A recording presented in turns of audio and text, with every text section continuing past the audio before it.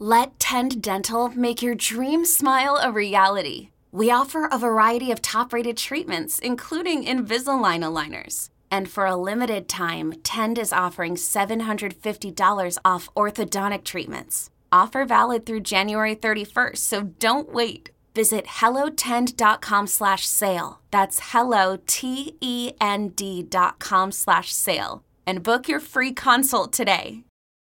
This episode is brought to you by Paramount Plus. Get in, loser! Mean Girls is now streaming on Paramount Plus. Join Katie Heron as she meets the plastics in Tina Fey's new twist on the modern classic. Get ready for more of the rumors, backstabbing, and jokes you loved from the original movie with some fetch surprises. Rated PG-13. Wear pink and head to ParamountPlus.com to try it free. A bada bing bada bam. Welcome to this week's Bacon Mystery, Bacon Murder episode. I feel like I haven't done one in New York for a while, so we're back at it again. Listen, a good old murder mystery never ceases to catch my attention. And Knives Out 2nd edition Glass Onion was one of those movies. I don't know if it was as good as Knives Out, the original movie, but it was super vibey. Okay, it's very White Lotus-esque. If you like anything Agatha Christie, if you like any of these trapped together in a room, or let's say a private island with a ton of suspicious people and people keep getting killed and you have no idea why or who, and the lights go out and then someone ends up dead, this is that type of movie for you. It is literally Agatha Christie, but with more comedy. It's so freaking good. So with that being said, let's get into it. And we're making some milk cookies. I've never done this before. Okay, everything in China is like milk, milk, milk. You guys don't even like milk, do you? We like milk. What do you mean?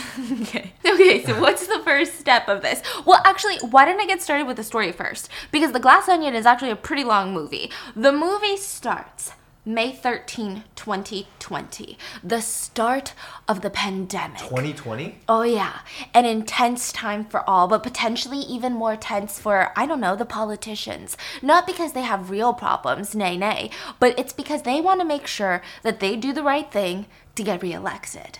So they're in the hot seat. Everyone's looking at the politicians like, what are you going to do about the economy? What are you going to do about lockdowns? Like the governor of Connecticut, for example, Claire DeBella, she's trying to balance everything at once. She's got hot rollers in her hair. She's on the phone. She's signing for packages, making pancakes in one hand, signing for packages. She's doing everything, okay? She's like the mom who can do it all. She's about to do an interview with CNN in her little library. Meanwhile, her husband is doing nothing but eating breakfast and letting their kids run amok like little chickens with their heads cut off. Anyway, Claire hops on live interviews with CNN from the comfort of her home study library in her house to be relatable. You know, she's trying to say, look at me. I'm just like you. I'm stuck inside with the kids. We're all losing our minds. Hee hee ha ha. But she's also a really intense governor. She gets on CNN to tell everybody, I'm a hard line on climate change. If that scares you, go stick your head in the sand. Okay, loves it, loves it. The news anchor brings up the fact that her campaign is mainly backed by a billionaire by the name of Miles Braun. Please leave a comment if this billionaire is reminiscent of a real-life billionaire. Okay. He is the founder of a very fancy tech giant called Alpha. It has dozens of companies from Alpha Cosmos, Alpha Car, Alpha Shop.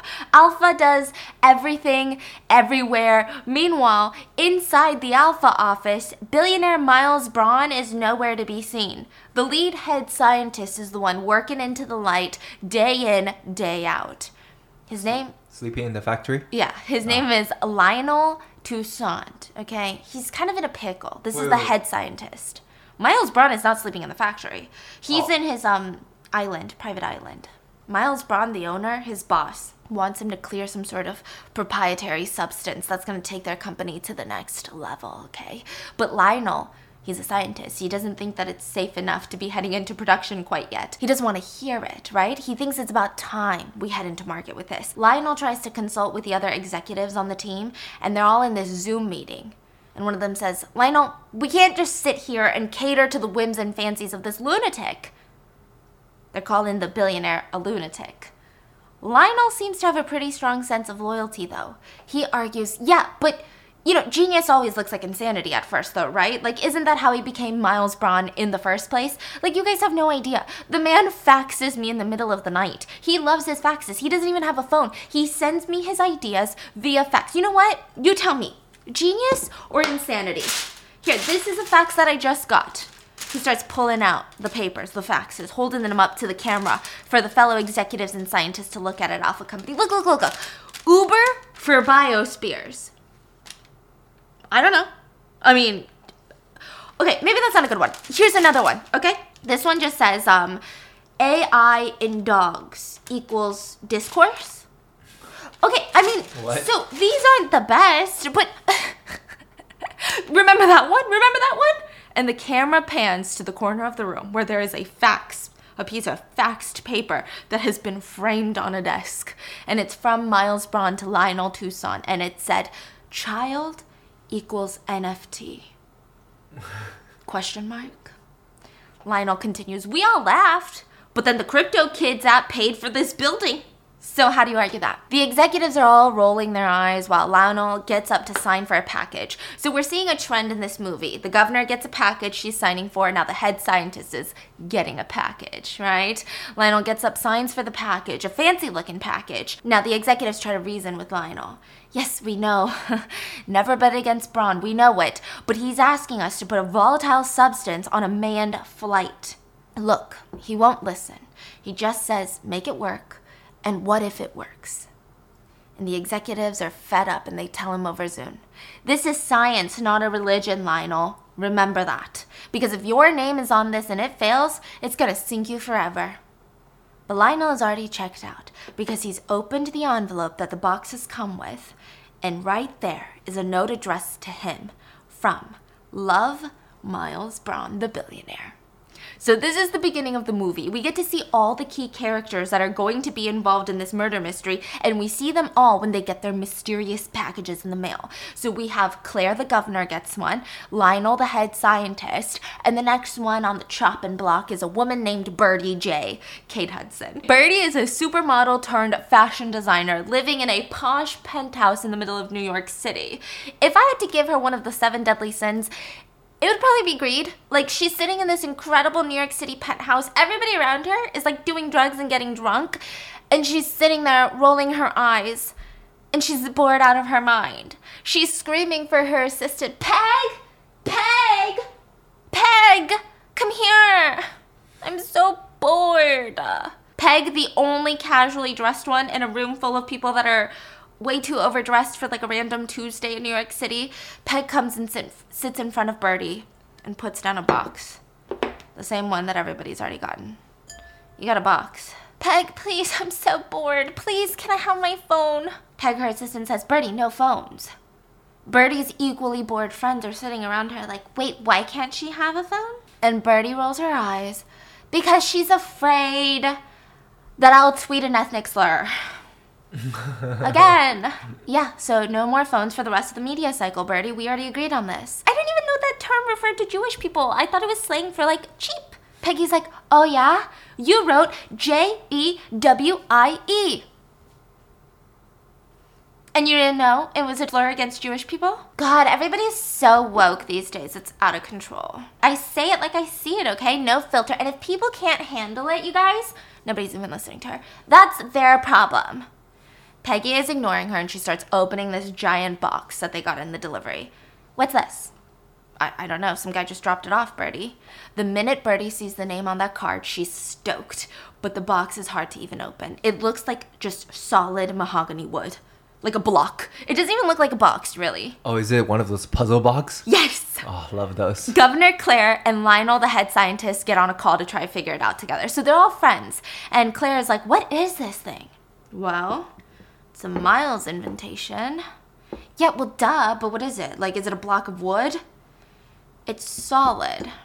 There's no latches or invisible seams. The wood on the grain pattern is weird, though. It looks a little bit familiar, doesn't it? Oh, wait, hold on. Birdie's calling. Let me add her into the green call. on the wood pattern? Yeah. Oh, you say wood on the green pattern. Oh, oops. And the governor is like, oh, wait, Birdie's calling. Let me add her to the call. And now it's a 3-way call between the governor, her husband that is useless and standing next to her going, why can't we just open it? I don't know. Maybe that's why I'm the governor and you're stupid, okay? Then we've got Lionel, who's on the phone, the head scientist, and now Birdie in the middle of her party. Hi, Birdie. Lionel's on the line, too. Hey, so how do you open this thing? Lionel, are you there? Can you do some sort of, science thing on this thing? I'm working on it. Oh, and has anybody talked to Duke yet? Now, introducing Duke to the guest list. We get to meet him because he's on a live stream. Because of course he is. The guy is in what looks like a garage. What?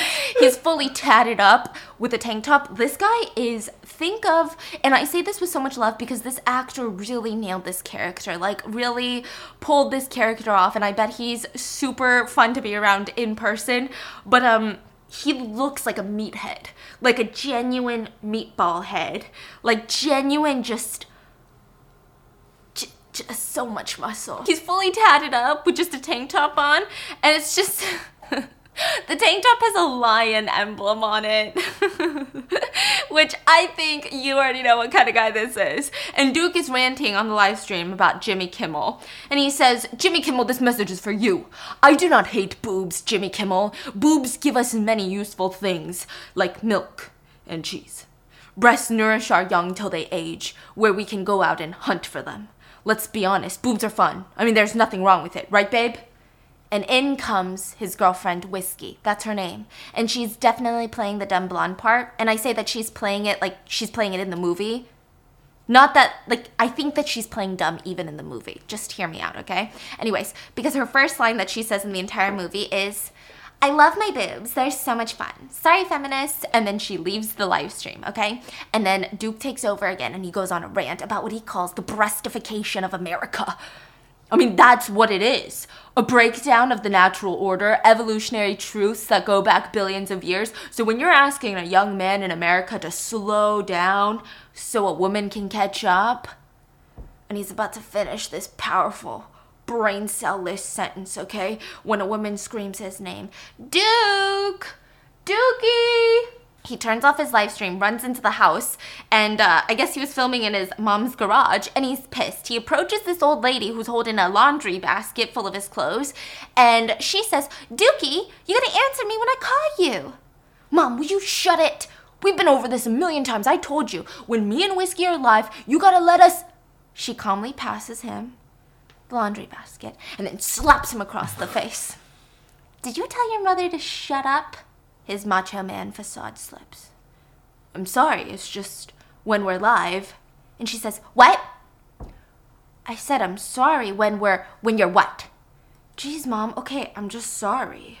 Okay, you got a delivery in the kitchen. And you see Governor, Birdie, Lionel, and now Duke stressing over the box. But when Duke approaches his own box, it's completely broken.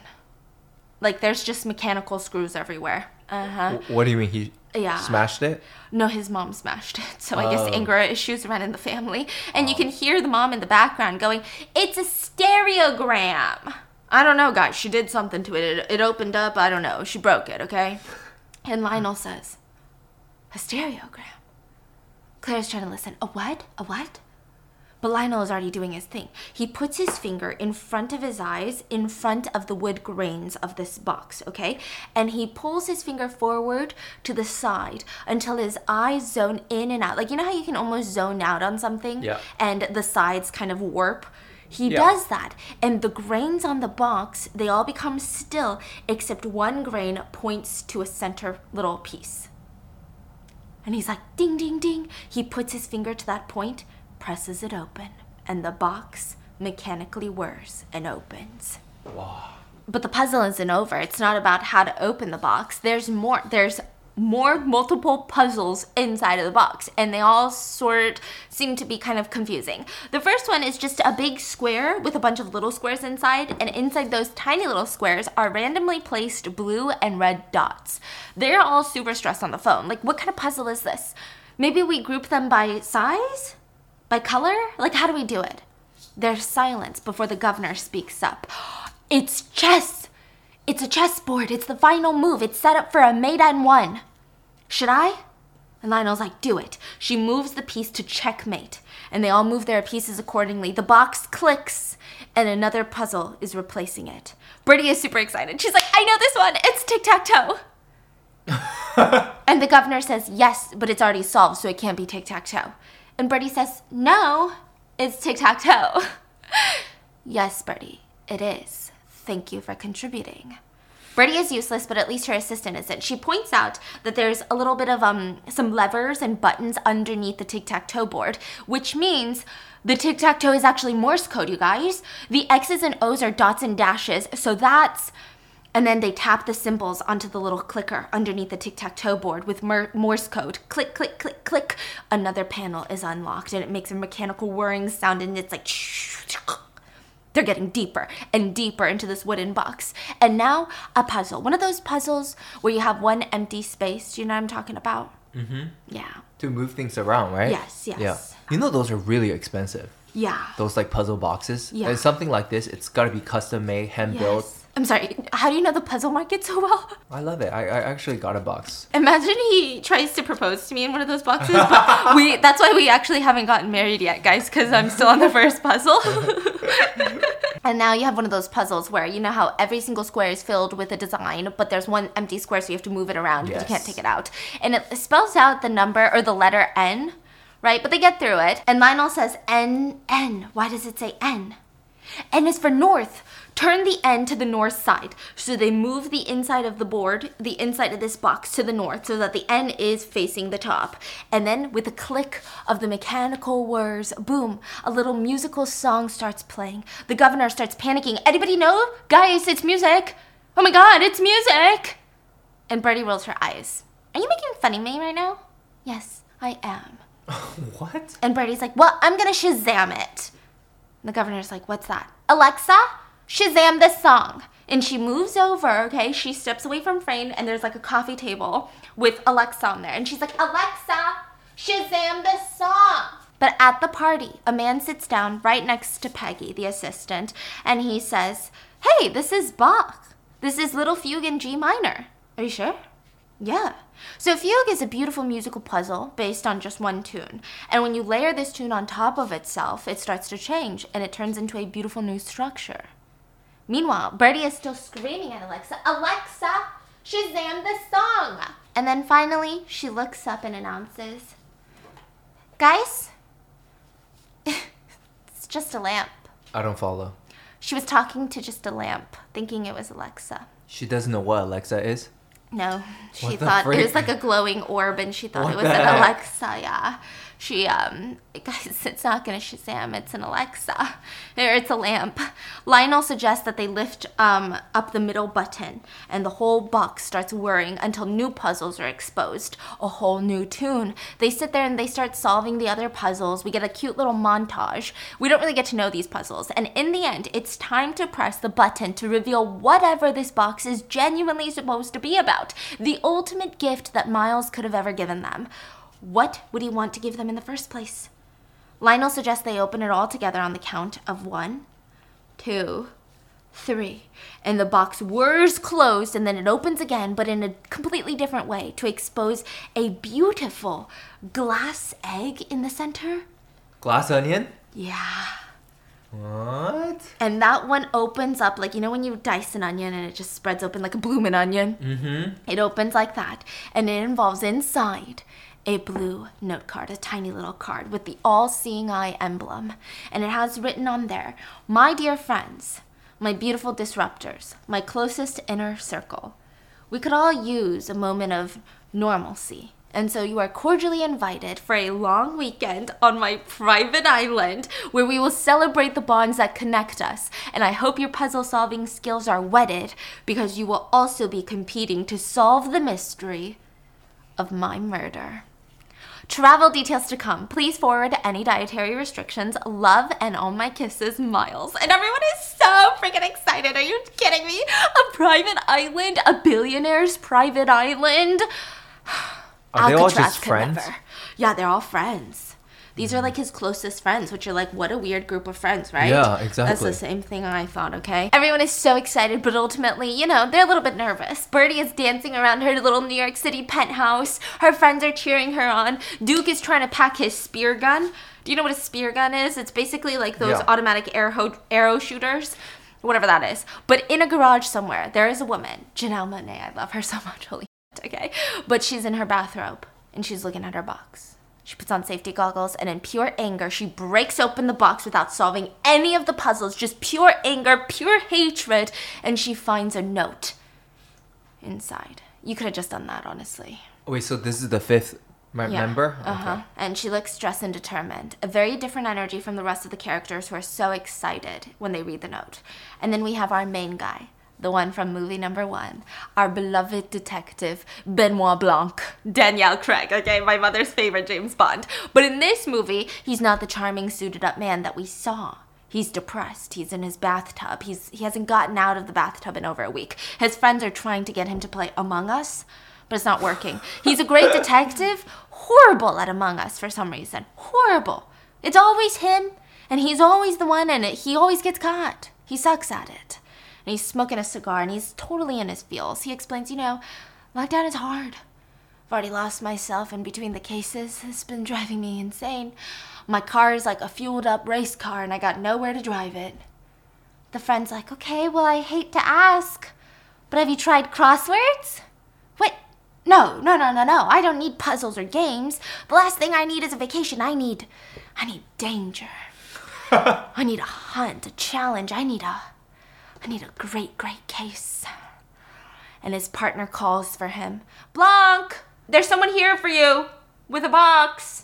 And just like that, dramatically, we are taken on a White Lotus-esque trip to the beautiful private island owned by Miles Braun. Well, before we get there, we're going to dock in Greece, okay? Blanc is the first one there, waiting at the docks with his little suitcase. Then he's joined by Lionel and Claire, the governor. They both come together. And Birdie brought her assistant, Peggy, who is carrying all of her bags. They're all wearing masks, of course, because it's the pandemic. Birdie, of course, is wearing a mesh mask. It's like not COVID protocol at all, but it matches her outfit, right? And she's immediately intrigued by the stranger. Lionel and Claire immediately recognize him. Oh my God, are you Benoit Blanc? Benoit Blanc! Seriously, the detective? Didn't you solve the murder of, oh my God, what's her name? The ballet dancer, the thing that's, anyway, that's you? Yes, it is. Thank you. I'm familiar with all of you as well, Governor, Dr. Toussaint, Lionel, Miss Birdie J. What an extraordinary gathering. And in a motorcycle comes Duke and his girlfriend, Whiskey. Hey, guys, you meet my girl, Whiskey? The governor's eyes almost pop out. Whiskey? Whiskey. Nice to meet you. Hey, who's that? That's Mr. Blanc. Oh, I was invited by Miles Braun? Oh, you tight with Miles? No, we never met. The whole crowd is silent for a second before Lionel puts 2 and 2 together. I get it. The whole murder mystery thing. Benoit Blanc is going to help solve the mystery of Miles's murders. And they all laugh like, oh, it's cute, I like it. Well, we'll see. Blanc is like, don't get ahead of yourself. What if I don't solve it? And then a car pulls up and a man in a white suit gets out. Ladies and gentlemen, welcome to Greece. This fine craft will take you to Mr. Braun's Island. It's a 2-hour journey. Your captain, Mr. Andino, will assist you with your luggage. But first, I'm going to need you to remove your masks and extend your tongue. This will only be momentarily uncomfortable. And he's got a little gun. It's like a white gun. It looks like a medical gun. And he shoots each person in the mouth, and a burst of air almost chokes them. They're gagging. They're mildly uncomfortable. Duke, the bad boy, is talking in third person all the time. And he's like, no pineapples in that, right? Duke don't dance with pineapples. The guy's like, why would there be pineapples in this? Open up. And and he shoots him in the mouth, and big boy Duke is...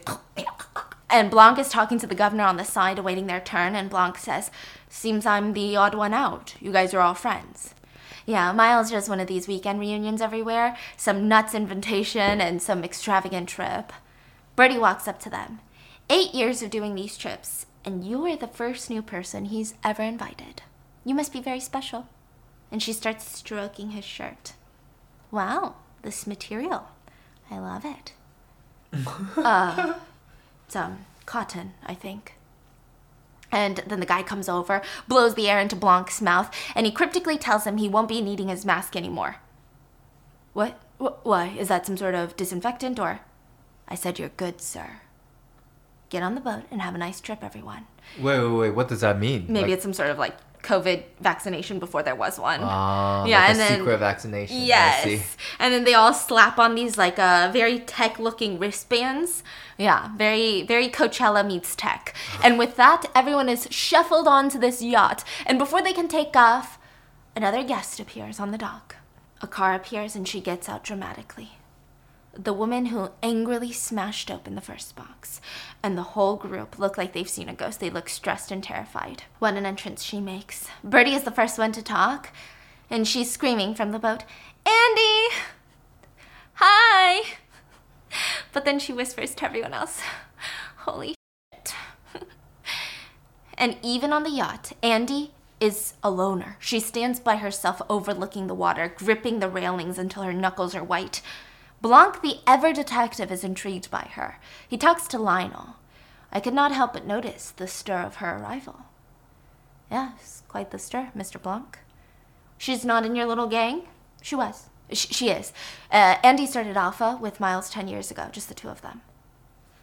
Wait, you're telling me that's Cassandra Brand? Yeah, Andy, yeah. And they're no longer partners? In one legal move, he cut her out completely. Booted her without a dime. Basically social networked her. Lord, but he still invited her to this weekend? That doesn't make sense. The question isn't why did he invite her, Mr. Blanc. The question is, why did she show up? Because she probably hates him. Mm-hmm. And the two suspensefully stare at her, and she is quite the view. Can you blame them?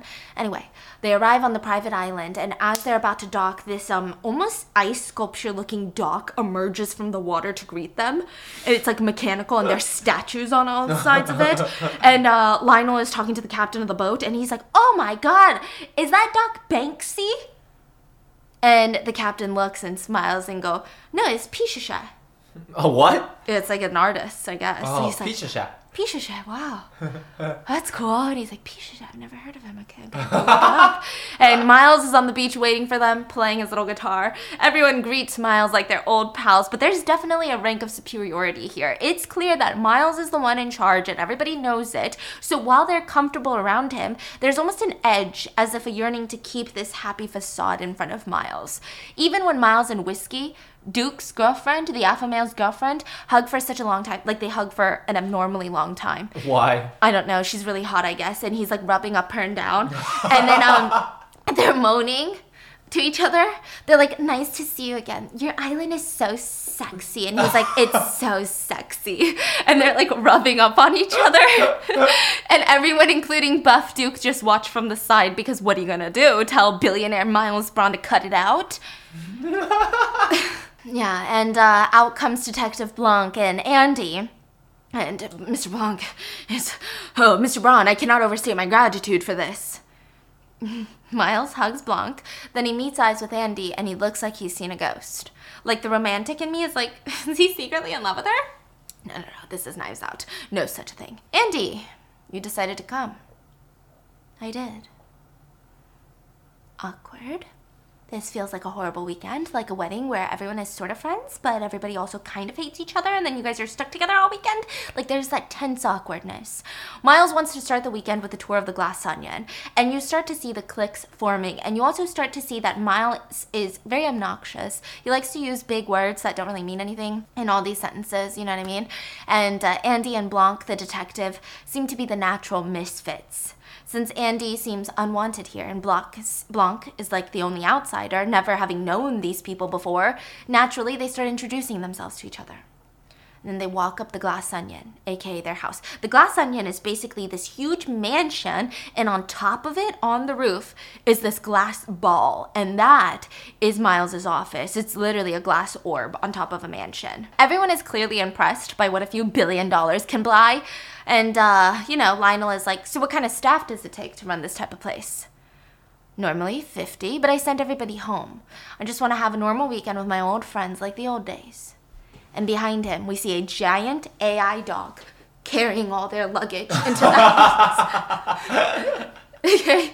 He says, just a normal weekend with my AI dog and my friends. Can we guess which billionaire they're trying to make fun of? Look, this isn't some sort of rich asshole's house, he says. I mean, it's not even a house. It's a commune for creativity. And Blanc says, oh, I love it. Amazing. I love it.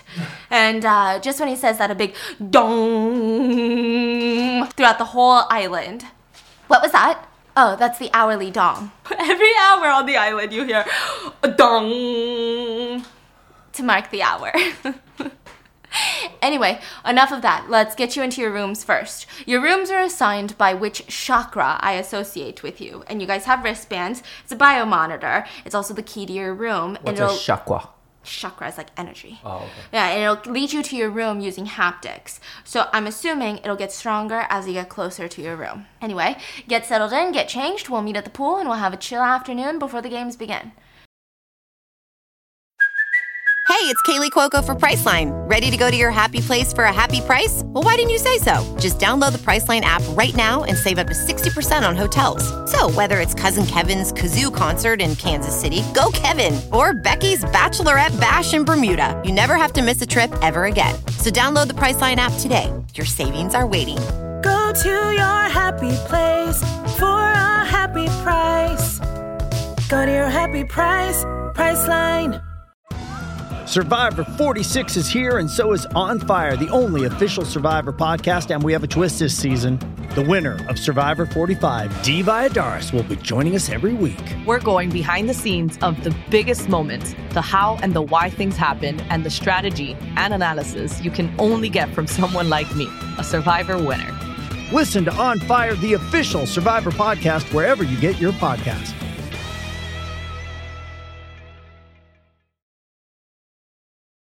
So while everyone gets settled, Miles singles out Mr. Blanc and wants a word with him in the Glass Onion, which is a super futuristic office that even Tony Stark would have been jealous of. Even the furniture looks like it's made out of pure crystal. It's crazy. And outside, you see a car that's orbiting on the roof.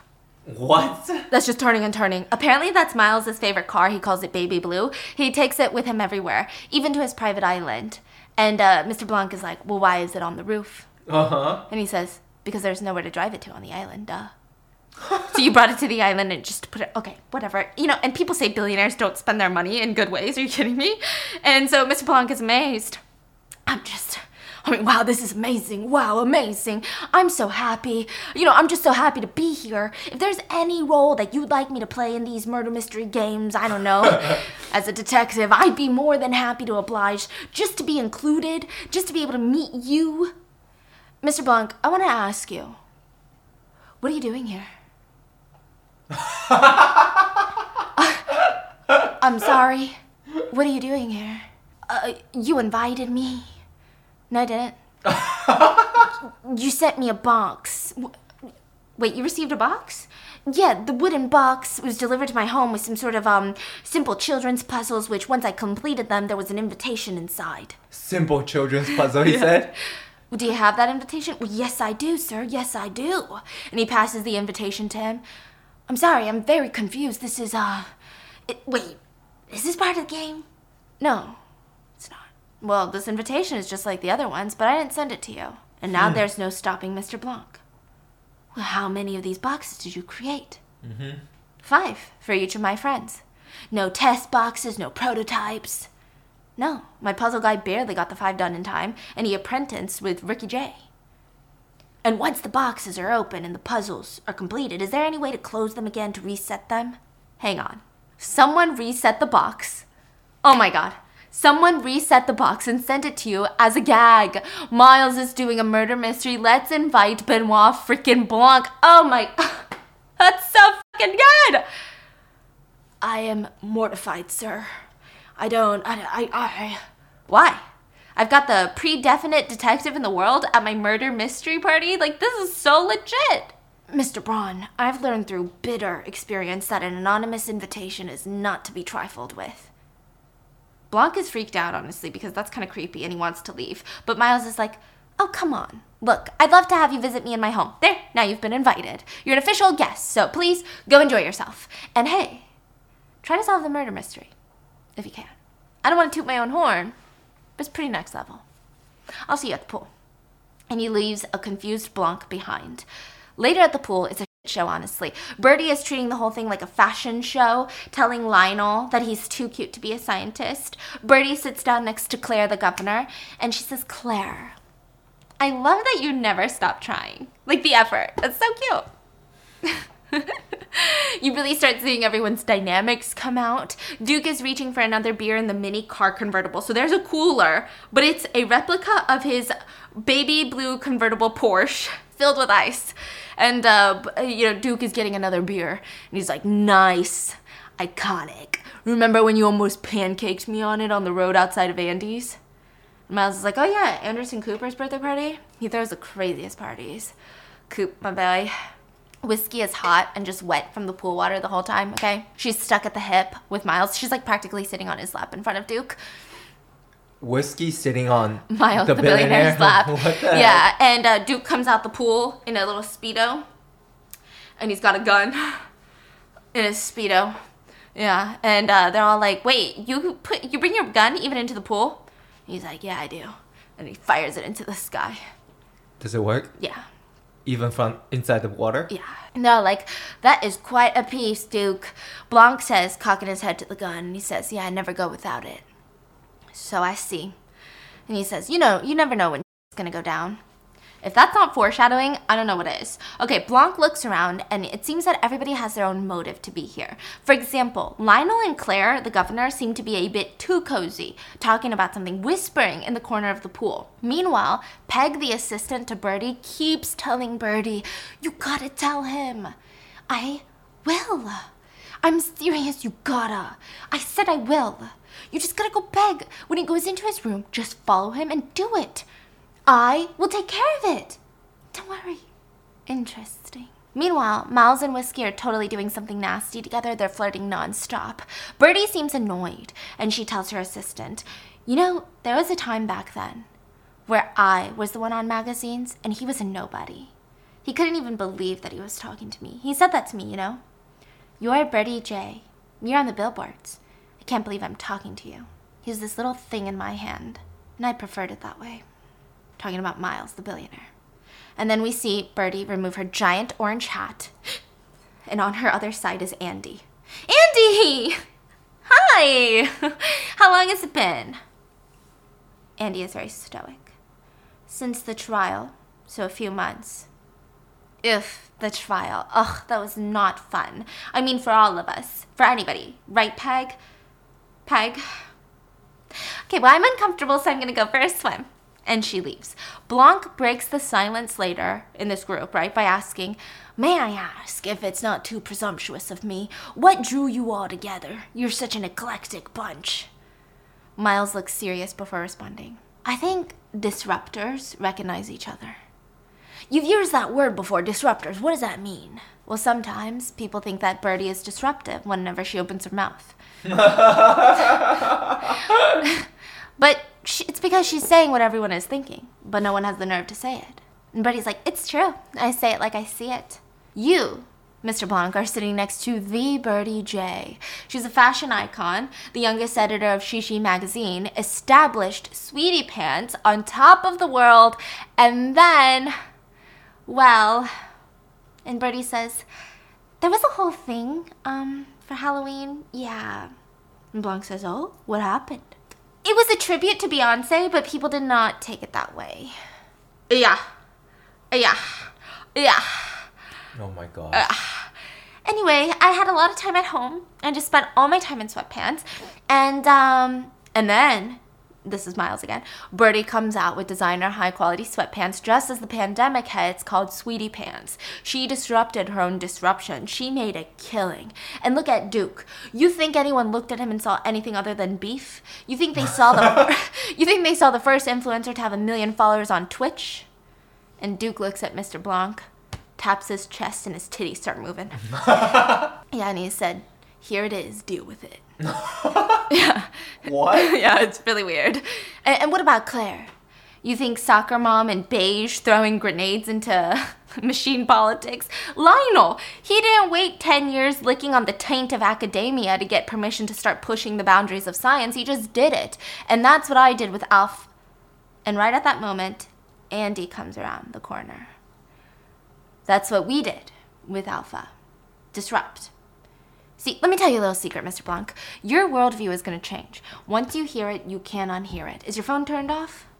I left it in my room. If you want to shake things up, if you want to start with something small, you break a norm, you break an idea or a convention, some little business model, but you go with things that people are kind of tired anyway. Everybody gets excited because you're busting up something that everybody wanted broken in the first place. That's the infraction point. That's the place that you have to look within yourself and ask, am I the kind of person who will keep going, who's going to keep breaking things, break bigger things? Are you willing to break things that nobody wants you to break? Because at that point, people are not going to be on your side. They're going to call you crazy. They're going to say you're a bully. They're going to tell you to stop. Even your partner will tell you, you need to stop. Because as it turns out, nobody wants you to break the system itself. But that's what true disruption is. And that's what unites all of us. We all got to that line and we crossed it. See? Disruptors. All of us. I'm sorry, side note, but does anyone have any idea what billionaire Bozo just said? Not me. At one point I felt like he was going somewhere and then he was like, we need to break shit. Mm-hmm. Okay. Miles sits back, proud of himself, and he hears a slow clap. It's Andy. Wow, that's some real red pill stuff, Miles. And the Andy I built Alpha with, she believed it. Oh, I believed it. I believed it. Mr. Blanc, you're a detective, right? Can you spot the other thing, the real thing that this group has in common? Lionel is like, Andy, just stop. Come on. Lionel, everybody knows who you work for, Lionel. It's no secret. And we know who bankrolled Claire's campaign. But when nobody would touch Birdie with a 10-foot pole because she went on Oprah and compared herself to Harriet Tubman.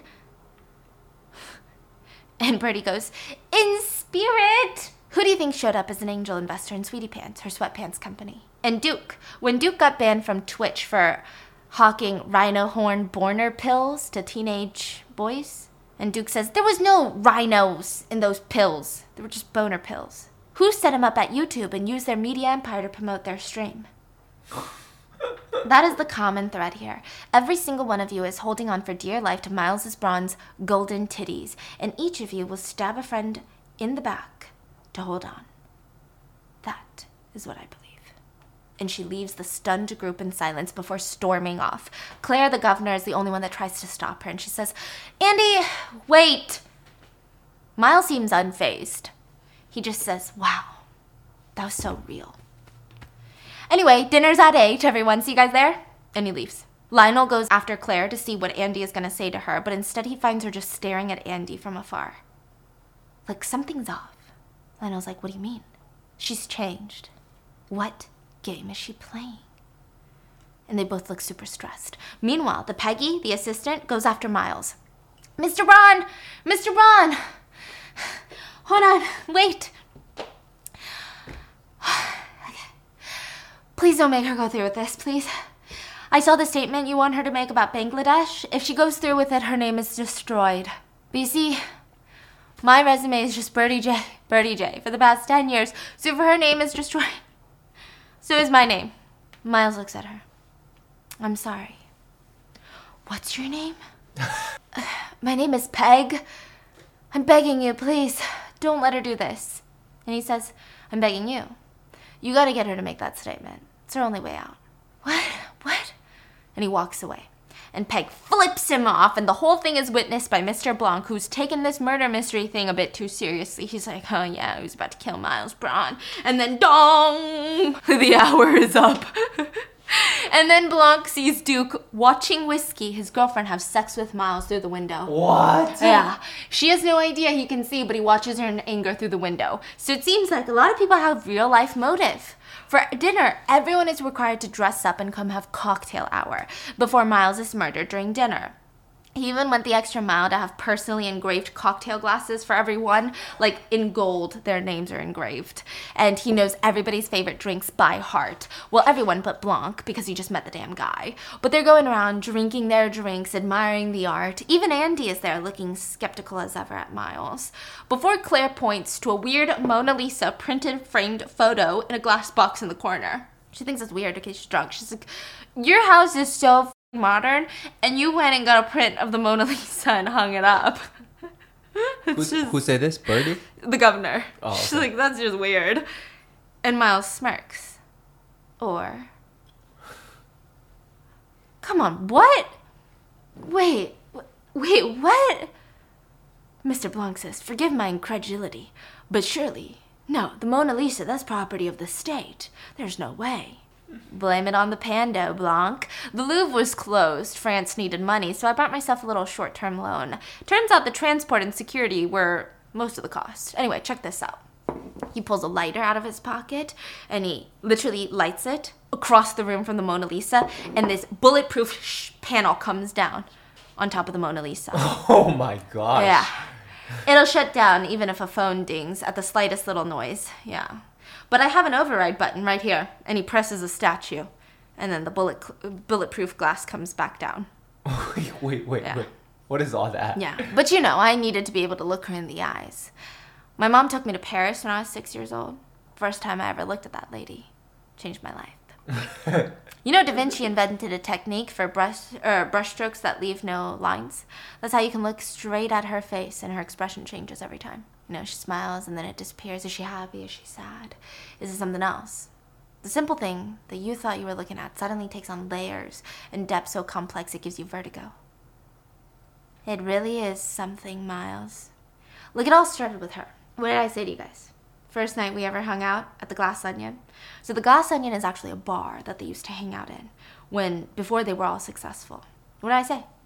I told you guys I wanted to be responsible for something that gets mentioned in the same breath as the Mona Lisa. Forever. Blanc says, what does that mean? Birdie says, oh, it means immortality. He wants to do something to change. And Birdie is rudely interrupted by Claire. Wait, Miles, why do you have the Mona Lisa in your living room? In 1 week, I've invited world leaders and members of the press from all over the world to this island. And right here, I am going to unveil the future. And he pulls out what looks like a glass crystal from his pocket. Do you know what this is? And he throws it to Blanc. Don't drop it. And Claire screams, oh my God! That is a new solid hydrogen fuel. It's incredibly powerful, it's radically efficient, 0 carbon emissions, and it's derived from abundant seawater. It's called Clear, with a K, and at this event, we are going to announce Clear America Initiative. Our affordable home power solution, Clear, is going to be powering people's dreams and their homes all over this country by the end of this year. And here I thought it would just help me skip airport lines, you know? Claire looks stressed. So does Lionel. No, but I was clear with you, Miles. I need 2 years minimum to test this stuff, to see if this stuff is safe or even viable. Claire and I are not going to be responsible for putting something out in the world before it's tested. Miles interrupts him. Shh.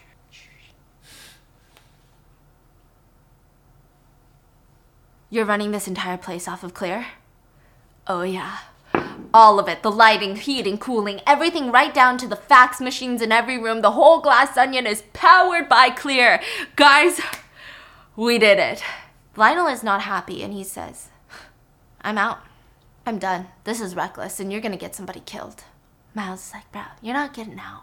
It's already happening. I love you, okay? Let's go eat. And he leads them to an intense dining room where he sits at the head of the desk and he says, we have 3 days to bask in the sun and swim in the Ionian Sea, eat good food and wine and enjoy each other's company. But alongside and underneath the party, you've been charged with a serious task, because tonight in this very room, a murder will be committed. My murder. You will have to closely observe the crime, consider what you know about each other, know that across the island I've hidden clues.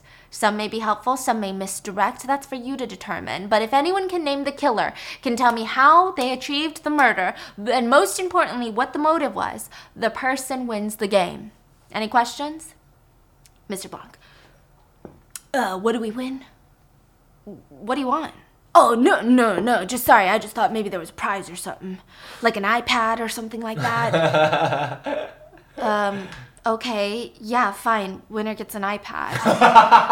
No, I don't really need an iPad, or I don't want an iPad. I just, because you said, Duke looks very serious.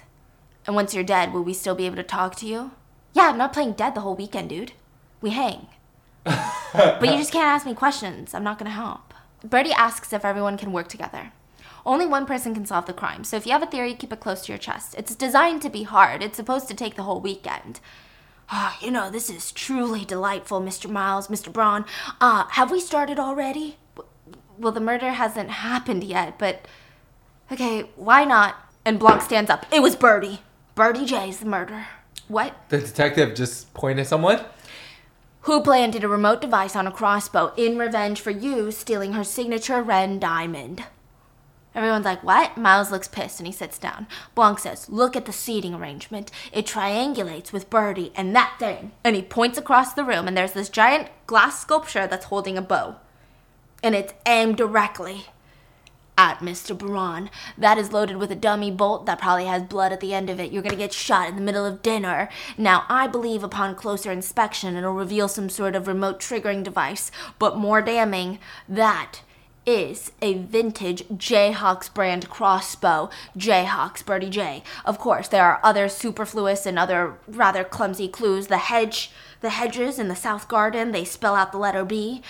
Birdie's room is the sacral chakra, which is the one blocked by guilt. Blah, blah, blah. But the motive, yes. On the cleverly planted 1998 issue of the Face magazine, Birdie is on the cover wearing what was famously known as the Ren diamond. A blood diamond. It's a family heirloom, I believe. And Mr. Braun, that large locket on your neck has not left since we got here. It's a bit out of order with your easy-breezy island style. Would you kindly open it for us? Miles smirks, opens it up, and what do you know? It's the Ren diamond. And Birdie screams, oh my god! My Ren diamond! Miles is pissed. The whole group is amazed. And Blanc is on a high while he follows Miles up to his office, and he's going on a tangent. My God, that just felt so good, so satisfying. Like one of those mini crosswords the Times has. The ones. I have a chef friend, and she speaks of me trying to create the perfect bite. Oh, that felt like the most satisfying, bite-sized. Oh! And Miles throws an iPad at Blanc. So just like that, the game was over, hasn't begun, but he solved it. Yeah, and Blanc is like, oh, you're angry. No, Blanc, I'm not. But what the hell? That was not the simplest thing to set up, so... it's fine, okay? You know what? It doesn't even matter. I hired Gillian Flynn to write the whole thing. The one who wrote Gone Girl. Oh, she's quite good. Yeah, she's quite expensive. That's what she is. What am I supposed to do now? Play Yahtzee all weekend? Mr. Braun, trust me. I ruined your game on purpose for a very good reason. Sorry, what? I like the glass onion as a metaphor. An object that seems densely layered, but in reality the center is in plain sight. Your relationship with these people may seem complex, but look, what you've done this weekend is crystal clear. You've taken 7 people, each of whom has a real-life wish to wish you harm, gathered them on a remote island, and placed the idea of your murder in their hands. It's like putting a loaded gun on the table and turning off the lights. Oh, come on. Blanc stands up. You play hardball with Lionel, threaten to destroy his reputation if he doesn't play along, and power a manned rocket with Claire, and now with Claire too. Now perhaps you threaten to support her opponent in the up-and-coming election if she doesn't approve of your power plant. Well, you've done some homework.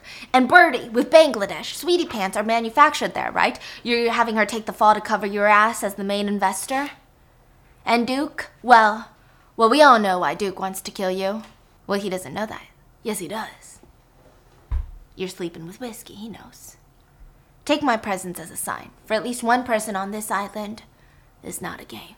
Blanc goes to walk off, and he sees a beautifully framed cocktail napkin under a glass sign called the Glass Onion. Oh, would you look at that? The famous napkin. I know about this one. Yeah, I sketched out the original idea for Alpha on a cocktail napkin. I showed it to Andy at the Glass Onion and our local bar, where it all started.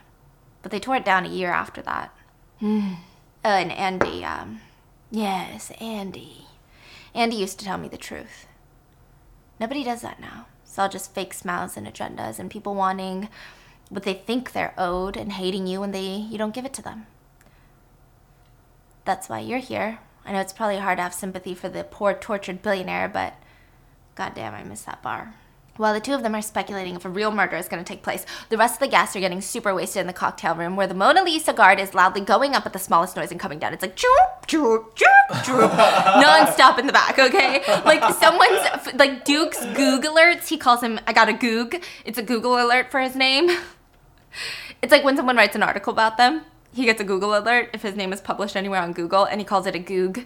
He says, I just got a Goog, ding, and it's like, choop, choop. Okay, and and the whole group decides that they're gonna leave tomorrow, leave early. But Birdie insists everyone stay. Let's enjoy paradise. We deserve it. Andy walks in. Yes, you do. Claire looks at her. She's drunk and she's so over it. Are we gonna talk about the elephant in the room, or should we just push through the weekend? Am I the elephant you're referring to? Yes, you're the elephant. What did you come for, Andy? Given the circumstances, I think it's a fair question.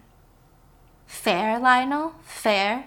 Oh my god, fine. Yes, fine. Nothing about this is fair. Congratulations.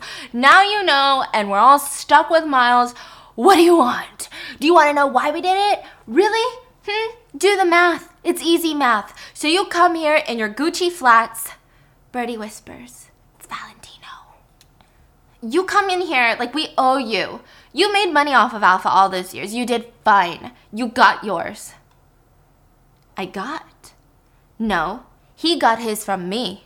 All of it. My life was taken away from me by someone, by everyone in this room. My life. Do you even know what that means? Huh? Birdie tries to break the tension, but it's horribly done because she's a horrible person, it seems. She says, what Claire is trying to say is, we're sorry, okay? We feel bad for you. What do you want? Are you really asking me that? Claire has some sort of bizarre anger piled up in her, and she says, yes, what do you want, huh? A check? Performative pity? Huh? Just tell us the right words so we can use and we can move on with our lives. Jesus Christ. What do you want? Do you want revenge? You want to slit Miles' throat? You want to take us all down? Just drop the bombshell. Say it. I want the truth. I want the truth. Duke is drunk, and he stands up. I can give you that. I'll be the asshole. Truth is, we were all holding on the golden tit. We're all playing the same game here, honey. You lost, so you can go ahead and put yourself up on a cross like some unspeakable crime has been committed against you that none of us could possibly imagine.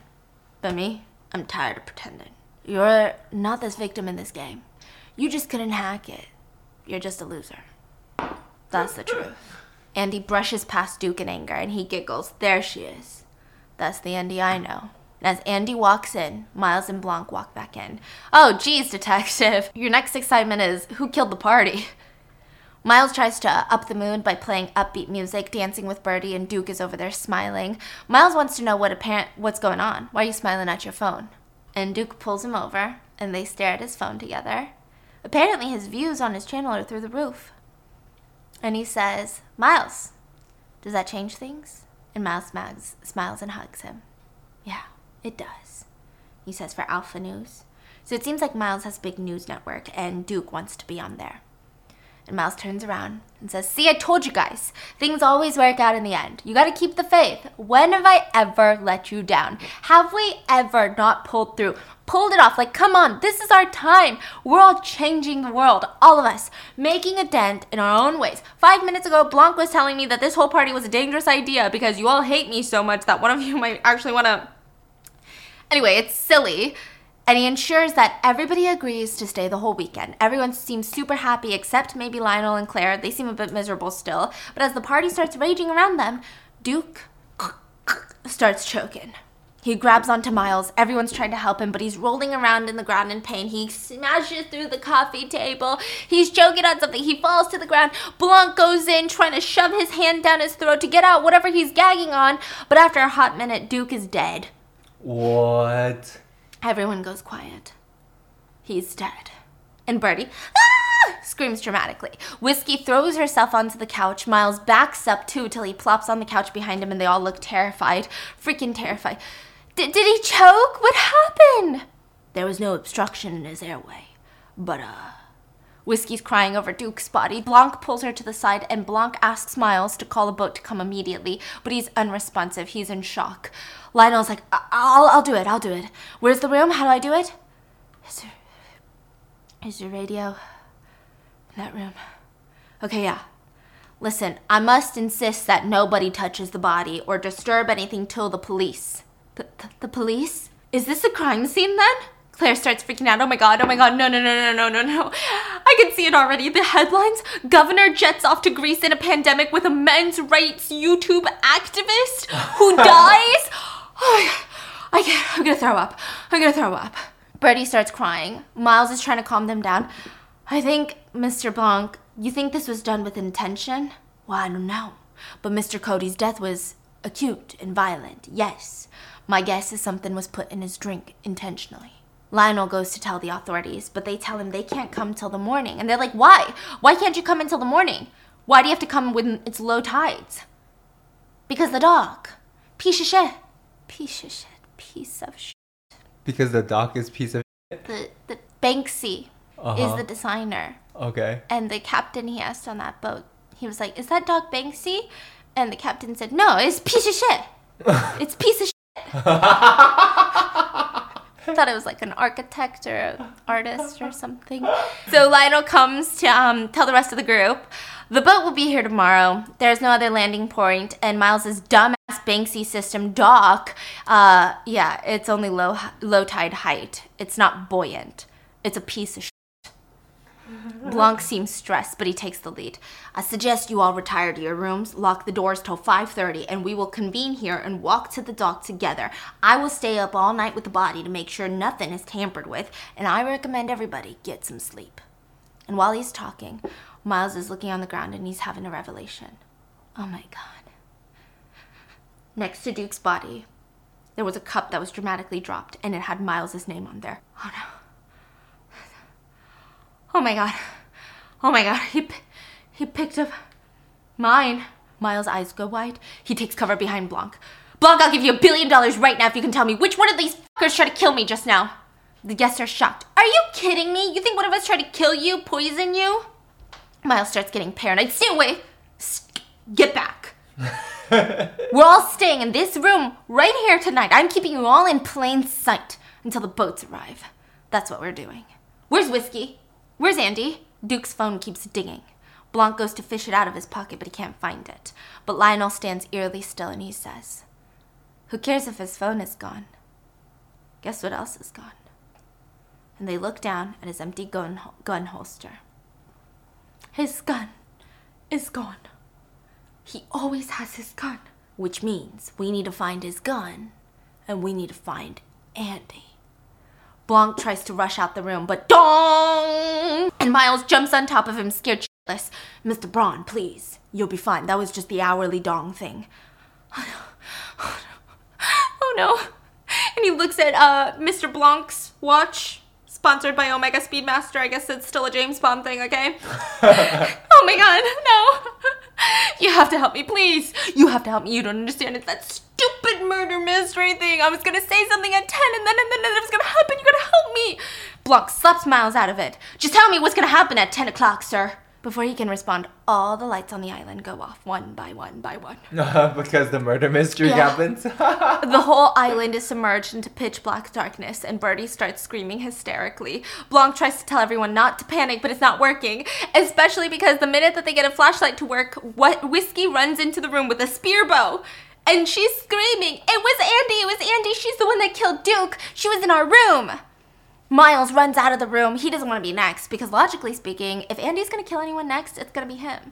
So as Miles runs out, so does everybody else. And now we have all the guests running around the property in fear, in complete pitch black darkness. It's creepier than ever. It's the last thing they should be doing. Blanc runs outside and runs into Andy. Andy, did you take Duke's gun? Why did I take his gun? Because Duke is dead. What? And as they're talking outside, we don't see who it is. But we see a leather-gloved, cloaked hand appear, holding a gun. Pointing it at them, too. Do they see it? No. Blanc is still talking to about how they need a little bit more information, and Andy is the one that can help them. And in that moment, the gun fires and Andy falls to the ground. Blanc looks over at where the gunshot came from, but there's nobody there. They're long gone. He has no idea who shot Andy. Meanwhile, there's a ton of frames of the Mona Lisa in the dark inside the living room just watching the chaos unfold. The other guests are screaming at what sounded like a gunshot, and they run outside and they see Andy covered in blood on the ground and Blanc standing over her. Let's get back inside. Wait, shouldn't we do something about it? She's not going anywhere. It's time to finish this. Peg, radio the mainland. Tell them to send the boats now. Banksy be damned. The guests are huddled together, confused. This doesn't even make any sense. Duke and Andy. If Andy killed Duke, who killed Andy? Oh, this makes perfect sense. Duke and I. This ridiculous game that started well before we set foot on this island. Okay, explain it to us then, detective. I can peel back the layers. I can take it to a point. But what lies at the center, only one person can tell us who killed Cassandra Brand. Hey friends, this is Jen Hatmaker, your happy host of the For the Love podcast. You may wonder how I got into this podcasting thing. Well, I'm a speaker and an author who has happened to write a few New York Times best-selling books that really resonated with a pretty large community of women. And I thought, how great would it be to drop into the ears of this growing community every week via the magic of podcasting? So that's what we did. And I'm delighted to say we've been able to spark a bit of delight and uncover some hope and talk with great people about the big and small things that we care about and that affect our lives on the daily. So I'm thrilled to invite you to join me every Wednesday for new episodes of the For the Love podcast, where you'll hear the most incredible conversations with some of the best people on this planet. We're going to bring you moments of connection and laughter and hot takes on the things we care about going on in the world. So listen to and follow For the Love with Jen Hatmaker, a Four Eyes Media production presented by Odyssey. You can get it on the Odyssey app or wherever you get your podcasts.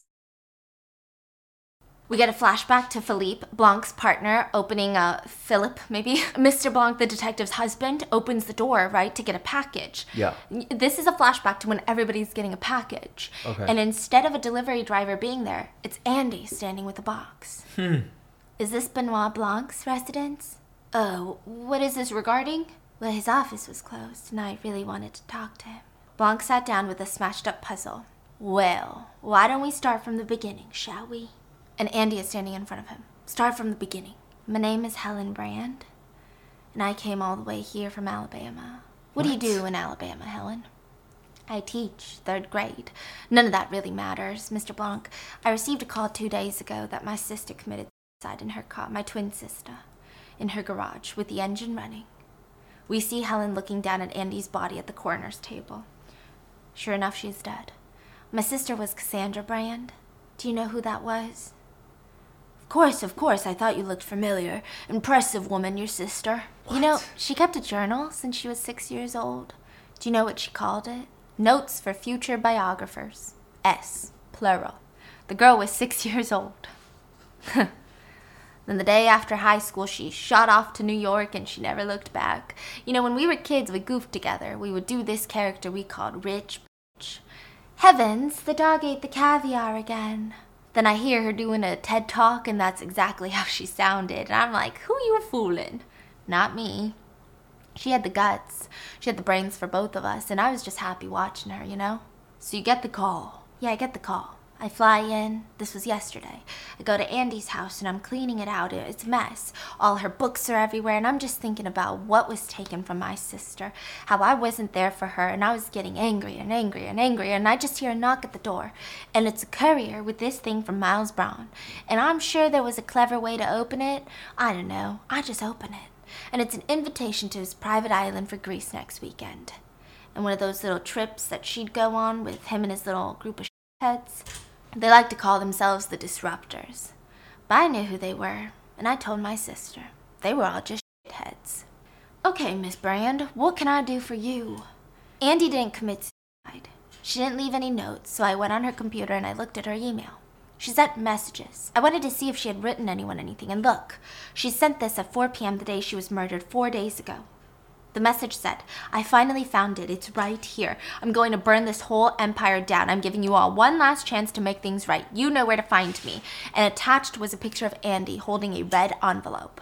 And all the emails. I'm assuming these are all the names here. Birdie J, Duke Cody, Claire DeBella, and Lionel Toussaint, the shitheads. She sent that email. Nobody writes back anything. And then the next day, she's dead in the garage with sleeping pills in her system. I searched every inch of every room in her house, and guess what wasn't there? The red envelope. Compelling. Google said you were the world's greatest detective. Somebody like me takes something like this about a rich group of people with an army full of lawyers. I'm hopeless.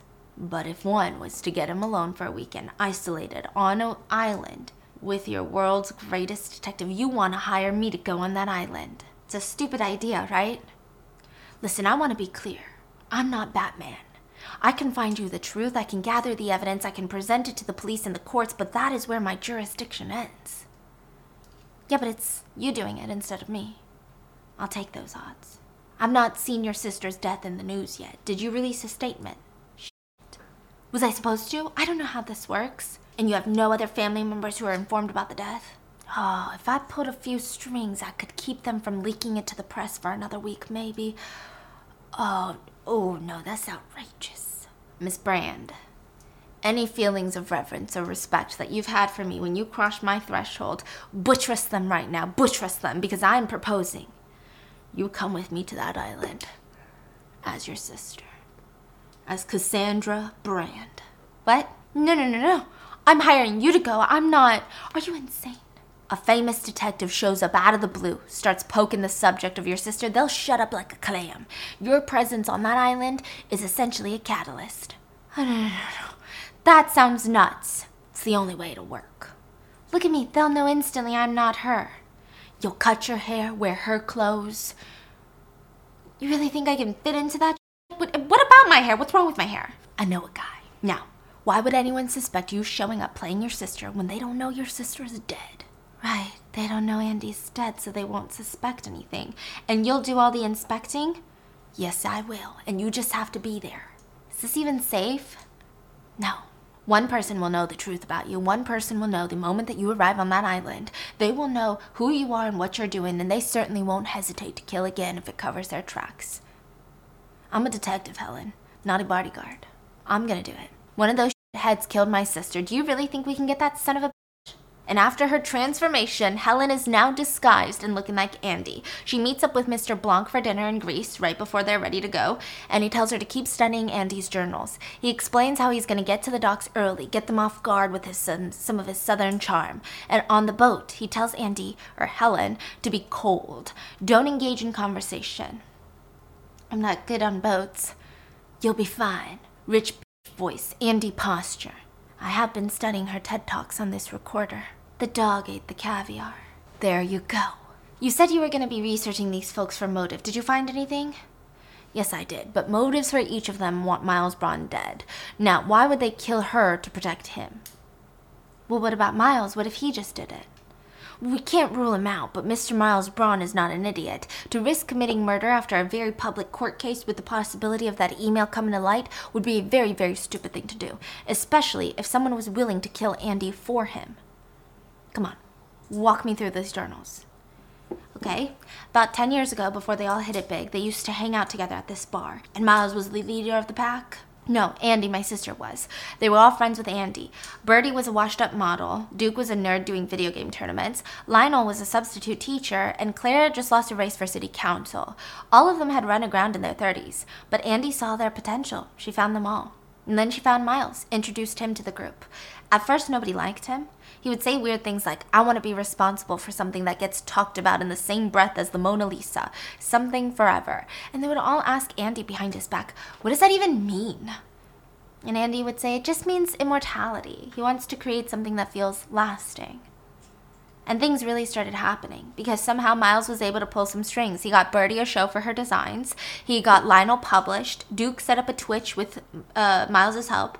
Claire got elected locally. You know, small stuff. But it happened. And then the big thing happened. We see the group hanging out the Glass Onion. It's not an upscale bar, it's like a cozy bar. And while everybody's hanging around, Andy is writing feverishly on a Glass Onion cocktail napkin. Miles asks her what Andy was working on, and based on that napkin, Andy and Miles created Alpha. It blows up. They bring everyone along for the ride. But Miles' aspirations keep getting bigger and bigger. Cut to 2 years ago, Miles meets some sketchy Norwegian scientists in a ayahuasca ceremony in Peru who sell him on the whole new hydrogen fuel. He becomes obsessed, and he's willing to give up the company's entire resources to launch this thing. But Andy isn't having it. He's begging her, and he's like, come on, Andy, please take it. And Andy tells him, no, this is not a startup. This could blow up the world. Miles is like, yeah, that's great. No, literally, Miles, this could blow up the world. The reality distortion field ends here, Miles. I can't let you do this. What do you mean you can't let me, Andy? Miles, I'll walk and I'll take half the company to stop you from using it. And she did. And God, I love that she did. Then she found out Miles had the lawyers work the contract, so she was cut out of the company completely. And she was sued over that recently, right? Her whole case was based on intellectual ownership of the company's founding idea.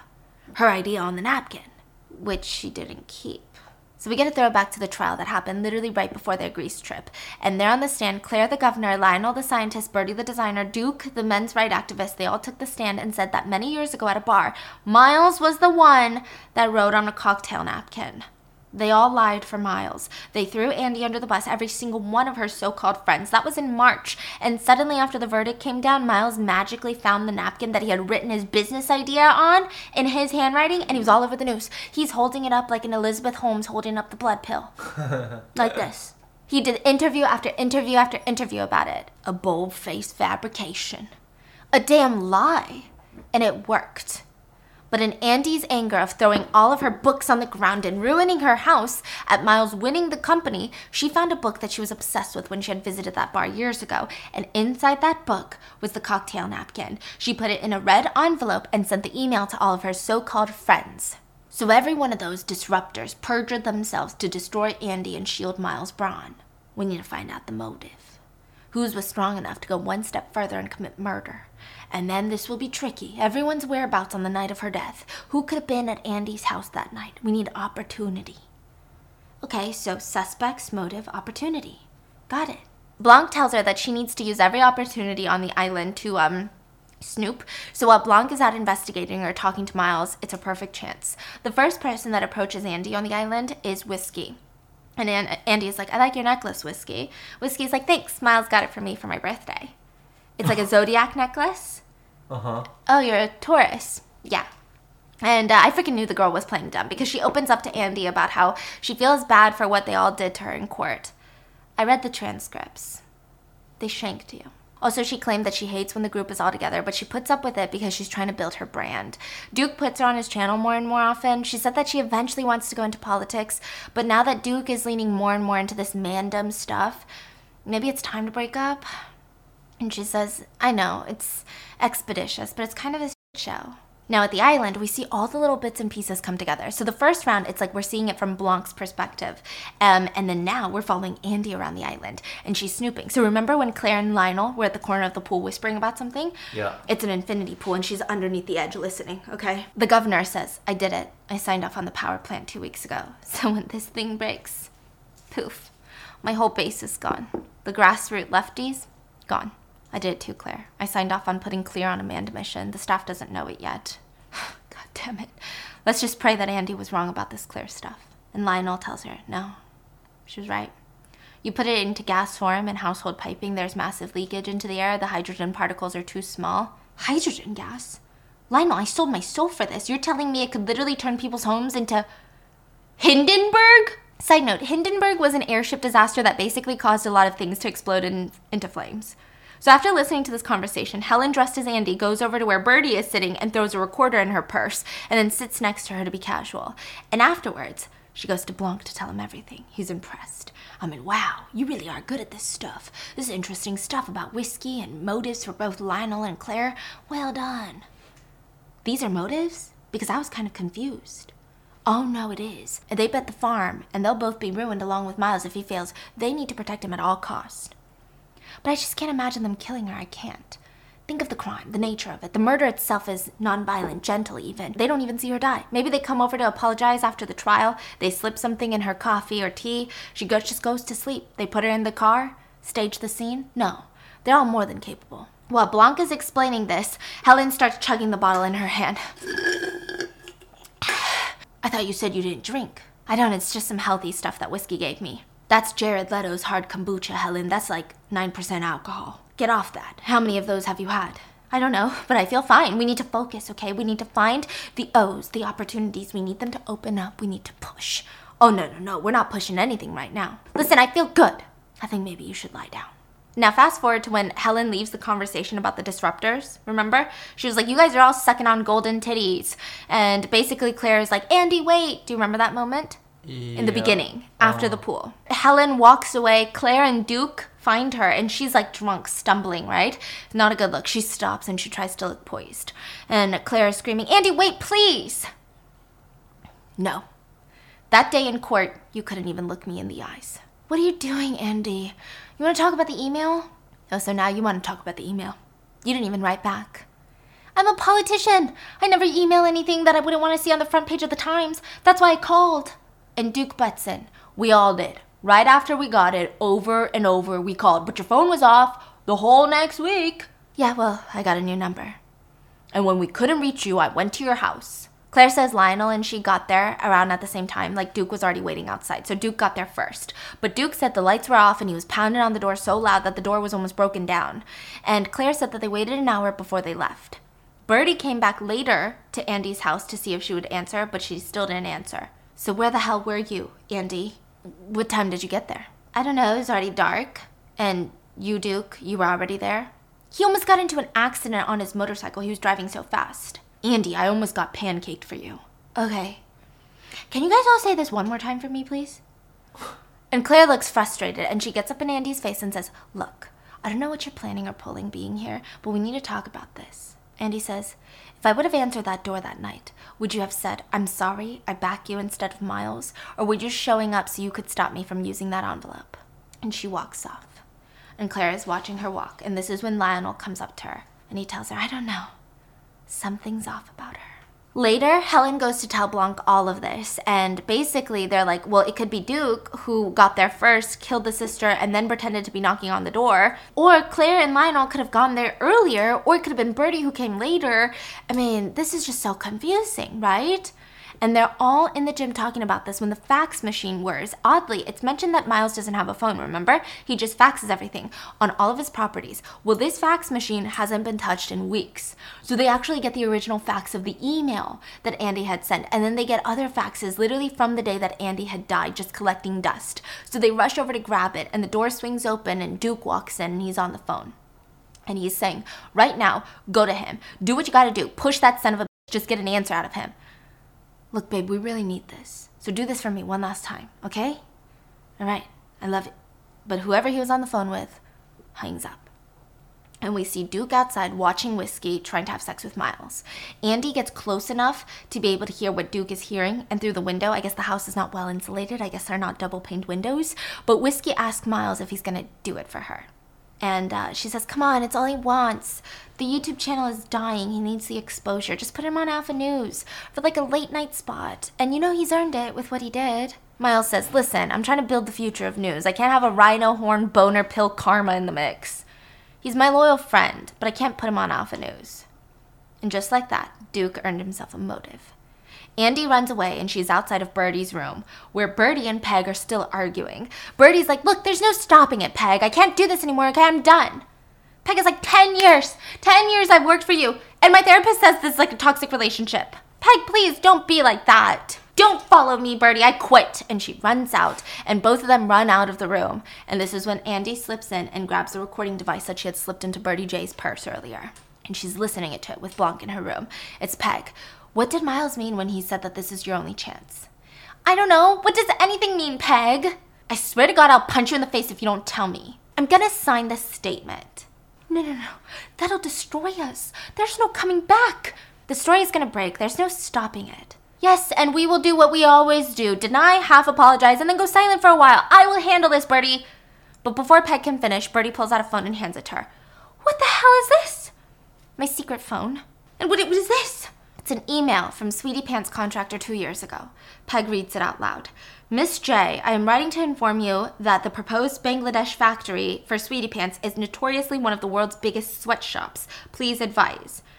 And you wrote, sounds perfect. Thanks. With an emoji. Oh my What god. is going on? That's her scandal? Birdie, please tell me you did not think sweatshops are where they make sweatpants. What was I supposed to think? Oh my god. Oh my god. Miles is gonna pay me off. If I take full responsibility for the sweatshops, he will pay me the value of my shares, $30 million. I'll do whatever I have to do to save myself, and he is my only lifeline. Now, can I have my secret phone back? No. And Helen pauses the recording, and she's shocked. They all have a motive to protect Miles. They're all there that night, so what now, detective? The envelope. Whoever killed your sister took that envelope to protect Miles, and they would never just destroy it. They want him to see what they did for him. So that means they would have brought it here. So it's here. So how do we find it? Well, unless someone brings a bag to dinner, they're not going to have an envelope that size on their person. They'll have to hide it in their room. So at dinner tonight, you need to keep your head clear. Stay sharp, because you have to find a way that is so painfully uncomfortable that nobody will question or follow you if you storm out of the room. Pick a fight and lose. And we have to find that envelope. Blanc tells her that after she storms off, she needs to search all of their rooms. Don't even worry about being neat. Meanwhile, the party outside keeps raging, and while Helen is feverishly ransacking all the rooms, her phone is blowing up and everyone is texting her. She has a million Google alerts because Cassandra Brand was found dead. The news leaked. And while she's in the middle of ransacking not her room, but Duke's room, Whiskey walks in and screams. So this is after Duke is dead. She's crying, she has mascara running down her face. And Helen walks out. Andy? I can explain. Wait a minute, is the party over? And with that, Whiskey starts breaking down, full on sobbing, because at this point in the timeline, like I said, Duke is dead. I left Duke because I couldn't, but he didn't deserve this. Like, how am I gonna tell his mom? Hey, it's okay. He did deserve it. He is a bastard. I don't feel sorry for him. He got what he deserved, and you're better off without him. She has no idea that Duke is dead. Oh, she's saying... Yeah. She thinks that Whiskey just broke up with the guy. And immediately Whiskey gets up and grabs the spear bow that Duke had brought. Whoa, what's wrong with you? The lights turn off and Whiskey screams, please just don't kill me, oh my god! And Helen screams, I'm not trying to kill you, you crazy bitch! And she runs out and Whiskey aims a deadly arrow at her, and Whiskey thinks that Andy/Helen killed Duke and is out to kill her too. Andy makes it away without a scrape, but when she gets into the house, everyone has dispersed into the dark. She finally runs into Blanc outside. Helen, calm down. Listen, there's great danger. Did you take Duke's gun? Why would I take Duke's gun? And why are the lights out? Duke is dead. What? No time. Did you find the envelope? No, I searched every room. It's not there. And a realization dawns on Blanc as he looks up at the glass onion. Oh, I've been a fool. There's one more room to search. The glass onion, his office. They already gave it to him. Okay, you can get up there. I can stall everyone. You can get up there and look for it, but you have to be quick. No, but that still doesn't tell me who gave it to him, Blanc. Please, just trust me. It's all in plain sight. We just need one more piece of information, but only you can. And the gun goes off and Helen has been shot and she falls to the ground. And Blanc has pain in his face. He looks. The killer is gone. Helen is laying there dead. And she shoots up. Son of a bitch! She's not dead? And she reaches down into her chest where her clothes have a bullet hole. And Andy's journal had been in her pocket. And it has a bullet, and the bullet is embedded in the journal. Are you kidding me right now? Blanc, what are you doing? Go chase them. Don't let them get away. They try to kill me. But Blanc reaches into his pocket where he pulls out Ryan Reynolds' hot sauce. Miles, let him have it. Let the killer think you're dead. This is our cover. I can buy you maybe 5 minutes alone in the glass onion, but you have to. And Helen starts pouring the hot sauce over her chest. You have to find that envelope. I will. Give me that. And he takes the hot sauce container and puts some of it in his eyes so he looks teary-eyed, but it's burning and he's... Oh, balls. Why would he do that? Because he's trying to look like he's crying. Put hot sauce in the eyes? He's like, and then she's like, they're coming. So she's laying there like this, and she has hot sauce on her face, and it's slowly going into her nose, and she's about to sneeze, and everyone is there, all the guests are there, so she has to hold it in. And Blanc leads them, and he said, she's not going anywhere. And they all get back inside, and finally she gets up and she says, oh, balls, and she runs to the glass onion. And everyone inside is like, wait, it doesn't make sense. Duke and Andy. And he goes on his speech. This weekend, this ridiculous game that started well before we set foot on this island. Lionel's fed up. Will you just explain it to us all then, detective? And he says, I can peel back the layers. Claire throws her hands up. Who killed Cassandra Brand then? Well, I keep returning, in my mind, to the glass onion. Something so mysterious, inscrutable, but in fact the center is in plain sight. He's clearly stalling. Which is why the case has confounded me like no other. Why every complex layer peeled has revealed another layer and come to naught. And then right there is the problem there, right there. You see, an unexpected complexity. I expected intelligence. I expected a puzzle, a game. But that's not what this is. It hides not behind complexity, but behind mind-numbing obvious clarity. Truth is, it doesn't hide at all. I was staring right at it. All the guys are like, what the is this guy saying? In that moment, Helen finds the letter. Behind the framed napkin that Miles had of his own fake letter, there's a tiny bit of red peeking out. It's almost like, looks like artwork, but behind the frame is the red envelope. Hiding in plain sight because the whole place is clear. There's no drawers, it's like all glass. Blanc keeps going downstairs. The killer nearly struck my Achilles heel, but thank high heaven at the last moment I realized what had teased my brain through this entire case. Imbreviate. That's not a real word. Everyone's like, what? We get a flashback. When Miles welcomed them to the island, he said, can we take a moment, everyone, to really imbreviate with this moment? It's not a real word. It kind of sounds like one, but it's entirely made up. Blanc refers to another big word that Miles used, reclamation. Now that word, that's a real word, but it wasn't in the right context. And then you said swim in the Ionian Sea. That's the Aegean Sea.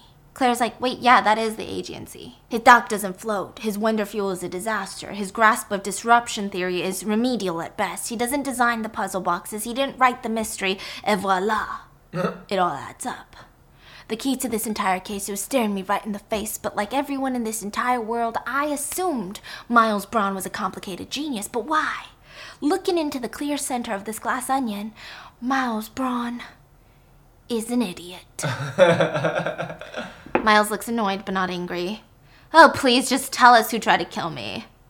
Nobody tried to kill you, you vainglorious buffoon. Duke took my glass.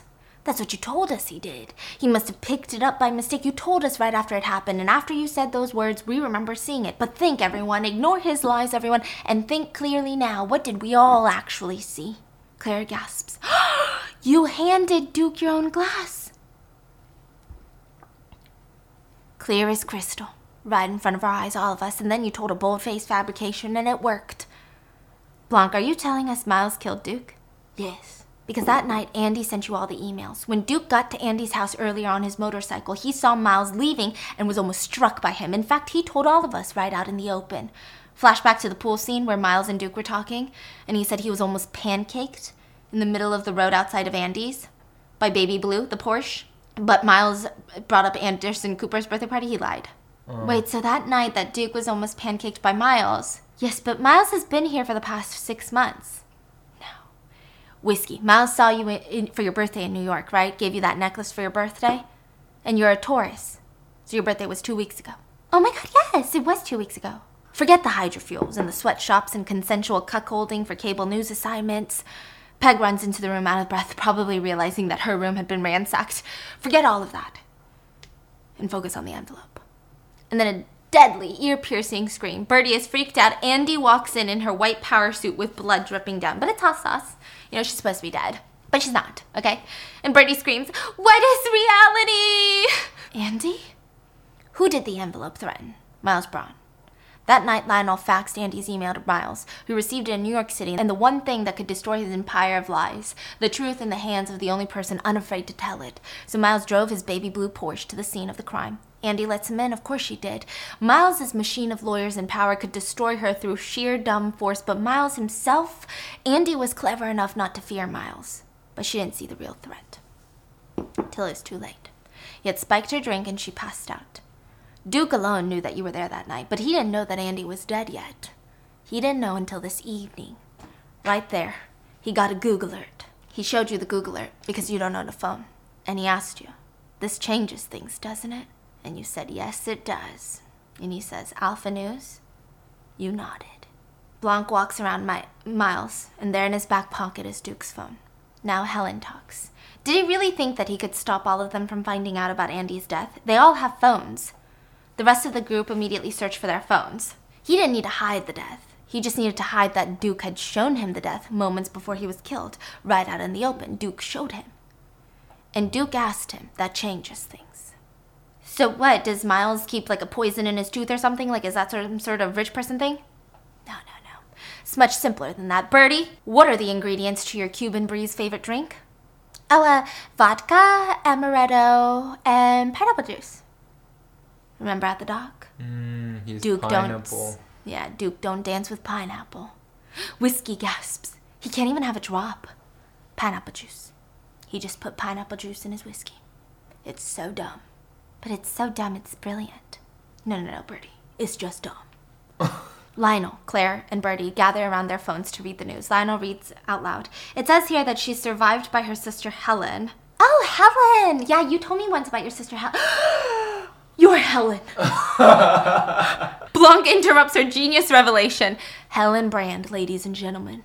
And now we have come to Helen's attempted murder, which I have to give you credit for, did have a sound foundation for thought. You realize the opportunity laid in front of you. You have a house on a remote island filled with desperate people, all of whom have a real reason to wish this woman harm. Furthermore, you have a loaded gun conveniently within reach, and all the lights have been turned off. You've taken 7 people, each of whom has a real-life wish to harm her, gathered them on a remote heavens. You dim-witted, brainless jackass. Your one murder. With any panache at all, you stole the whole idea from me. What? Remember in the beginning? He was like, why would you do that? You're putting a loaded gun on the table. There's a loaded gun in here. And what if the lights go off and you end up dead? He did that to facilitate Andy's murder, or Helen's murder. And Lionel says, and after all that, you still kept the envelope? You didn't burn it or anything? Helen holds it up in Andy's writing. I got you, you son of a bitch. Whoa. So down there, sister, okay? Because first of all, how could you even prove that was the original? She might have copied mine. No, the bar closed 9 years ago, and hers has one thing that yours doesn't. The logo of the glass onion underneath. Okay, but second, and he holds up the lighter in his pocket and literally burns the note right there. And the Mona Lisa painting locks up. And everyone looks around in shock. What the hell did you do? He just burned. What? No, I didn't. I didn't do anything. Is someone making toast? It smells kind of burnt. Anyway, did anyone else see this smoking napkin Blanc is referring to? Did anybody? No?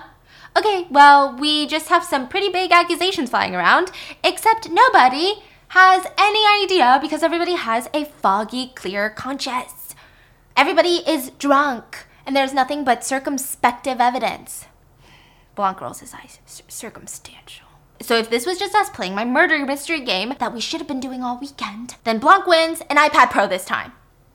But this is the real world. And in the real world, you need a little bit more than a neat little detective story. You need evidence, and you've got nothing, do you? Helen looks at Blanc with pleading eyes, but he looks defeated. He's right. The contents of that envelope and his possession of it were the only physical evidence. Right. Want to take that to the cops? Want to take that to the courts? You pick your poison. Anywhere you go, it'll be your word against mine. How do you think that's going to go? I think it's going to go about like it went for your sister. Jesus. I do want to say your sister was a complicated woman, Helen, but she meant the world to me. So sorry for your loss. And Helen looks around desperately. Nobody is standing up. Raise your hand and say, I saw him take Duke's gun. I saw him that night at Andy's house. I saw the napkin before he burned it. She looks each one of them in the eye, but they all just look away. You would lie for a lie, but you won't lie for the truth. And you're all still holding on to his titties, you shitheads. Blanc, I need you to do something, please. Blanc says, I'm sorry, Helen. I gave you the truth, and this is where my jurisdiction ends. I have to answer to the police and the courts and the system. There's nothing I can do, except maybe offer you some courage and just a reminder of why your sister walked away in the first place. So he hands her in one hand his glass, or a glass of whiskey. In the other hand, we don't know because she closes her hand around it, why her sister walked away in the first place. She walks straight up to Miles, downs her glass of whiskey, and then shatters it on the ground. And he has all these glass sculptures everywhere, and she goes around staring at him, shattering all of them. And Miles smirks, leaned up against his dining table. He doesn't even care. But the others are almost encouraging her. Lionel's like, why the hell not? You go. Whiskey's laughing, and she drops one too. Birdie slams one onto the ground and screams, oh, that felt good. Claire is screaming, you go, Helen. And Mike's like, oh, really? You guys want to join in? Okay. And he's just standing there while all his guests are smashing his sculptures and screaming, and it feels freeing, and Miles is laughing. Let it out, guys. Let it out. Let it all out. Miles even drops his own drink Glass shatters it. Mazel tov! Helen goes around smashing furniture, the bar, the glass piano, everything, and runs up to Miles, grabs his lighter, and lights the whole bar on fire, which is, that's alcohol, so it's gonna burn into flames. She's throwing pillows at it. Now the rest of the group are like, oh my god, we need a fire extinguisher. Like, this is too much. Helen, stop! And then the sprinklers turn on, and Helen walks straight up to Miles, gets in his face, and he said, Helen, walk away. Yeah, I will, with a reminder of why my sister walked away in the first place. And she opens up her palm, tiny little crystal, and she throws it into the fire, and it mushrooms into a ball towards the ceiling, and then boom! For a second, everything is quiet, and then the boom. All the glass is busted. It's like a whole thing. And Claire, the governor, screams, Hindenburg! And the glass onion explodes, and everything has caught on fire. The ceiling is crumbling down. Even Miles's beloved baby blue Porsche has fallen off the roof and tumbles through the ceiling into the living room. All the guests have fallen. They're blown back by the fire. The house is still on fire. Everything has fallen apart. Helen makes eye contact with Miles, and they both stare at the Mona Lisa. Oh my god. It's a race now. Helen runs to the override button in the middle of the living room. Everyone's screaming, no! Miles is trying to tackle her, but she slams it open. The safety door opens, and the Mona Lisa is engulfed in flames. So they all assemble outside on the steps now, waiting for the cops to arrive. They're still stuck on the island. And Miles storms out, oh, fantastic. That is so punk rock, okay? You think you're an alligator? You think you popped me like a gangster? You stupid little baby, you child. You feel better now? I hope your little bitch tantrum gave you some closure because it accomplished nothing. And Helen says, your fuel of the future just barbecued the most famous painting in the world, you dumbass. Congratulations on the public launch of Clear and the end of Miles Braun. You're ruined. And you did get your wish, to be remembered in the same breath as Mona Lisa. Because his whole house ran on Clear. And she threw a little Clear in there, and it engulfed Mona Lisa and everything else. That's to show how dangerous it is. Like, his whole reputation is ruined. His stocks are gonna plummet, everything's gonna go down. And Miles says, no, gang, we all saw the same thing that happened, am I right? She did that, it wasn't Clear. She lit Mona Lisa on fire. And the gang, covered in soot and ash, look up, and Bertie's the first one to talk. I saw the napkin that he burned. What? Yeah, and Claire goes, God, now that you mention it, I clearly saw him grab Duke's gun. And Lionel says, I saw him driving away from Andy's house the night she was killed. Oh, you heads. And with that, Helen walks away from the house as the rest sit there in despair. And from afar, they can see police boats headed their way. And while they wait for the boats on the shore, it's just Helen and Blanc sitting on the shore. And he says, did you get the son of a bitch? Yeah, you ready to go home? And the movie closes with the song Glass Onion by the Beatles. The lyrics go, I told you about the strawberry fields. You know, the place where nothing is real? Well, here's another place you can go, where everything flows, looking through the bend, back tulips, to see how the other half live. Looking through a glass onion.